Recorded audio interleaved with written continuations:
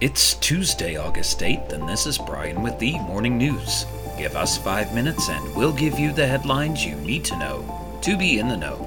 A federal appeals court on Monday halted a rule from President Biden's administration that could make it easier to obtain student loan debt relief for borrowers who say they were victims of misleading information about the quality of education they would receive. At issue is a rule broadening existing policy ending the debt of students who borrowed money to attend colleges and universities that are determined to have misled them on matters such as whether their courses would actually prepare them for employment in their field or the likely salary they would earn upon graduating. Administration lawyers said relief granted by the Department of Education could be appealed in federal court. In other news, the wind business, viewed by governments as key to meeting climate targets and boosting electricity supplies, is facing a dangerous market squall. After months of warnings about rising prices and logistical hiccups, developers and would-be buyers of wind power are scrapping contracts, putting off projects, and postponing investment decisions. The setbacks are piling up for both onshore and offshore projects, but the latter's problems are more acute. In recent weeks, at least 10 offshore projects totaling around $33 billion in planned spending have been delayed or otherwise hit the doldrums across the U.S. and Europe. The holdup of projects that could generate 11.7 gigawatts likely pushes the 2030 offshore wind targets out of reach for the Biden administration and European governments. The technology is considered vital in the energy transition toward cleaner electricity supplies and away from fossil fuels. Around the world, violence between Israeli settlers and Palestinians flares up after a 19-year-old Palestinian was shot dead and an Israeli settler accused of killing him was hospitalized with a head wound. Prime Minister Benjamin Netanyahu's coalition government includes parties who support expanding Jewish sovereignty in the West Bank and have characterized instances of settler violence as self-defense.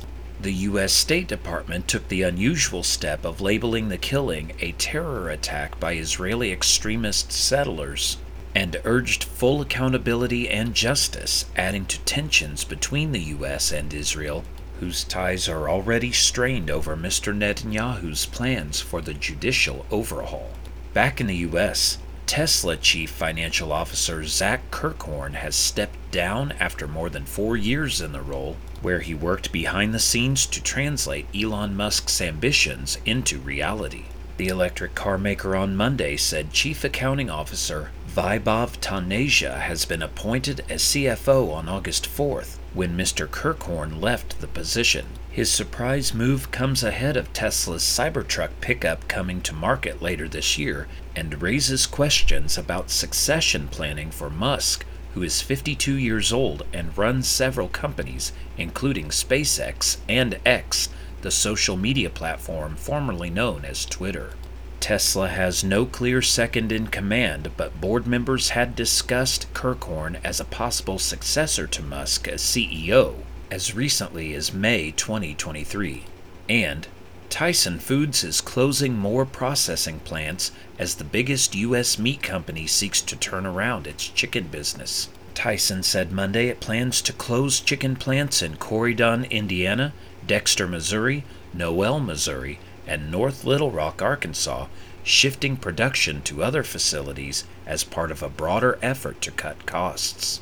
The company's chicken business has struggled for years with a variety of different issues, ranging from hatching enough chicks to meet demand to staffing plants, falling chicken prices, and higher costs. Tyson has been trying to cut costs through layoffs, plant closures, and making changes to some of its operations. The Springdale, Arkansas company, a bellwether for the American meat industry, posted a loss of $417 million for the 3-month period ending July 1st, compared with a $750 million profit a year earlier. Shares of Tyson fell 3.8% yesterday. Now you know, and you're ready to go with the Morning News. Share this with a friend and subscribe to us wherever you listen to your favorite podcast. You can also sign up for our newsletter at themorningnews.com. Thank you for listening.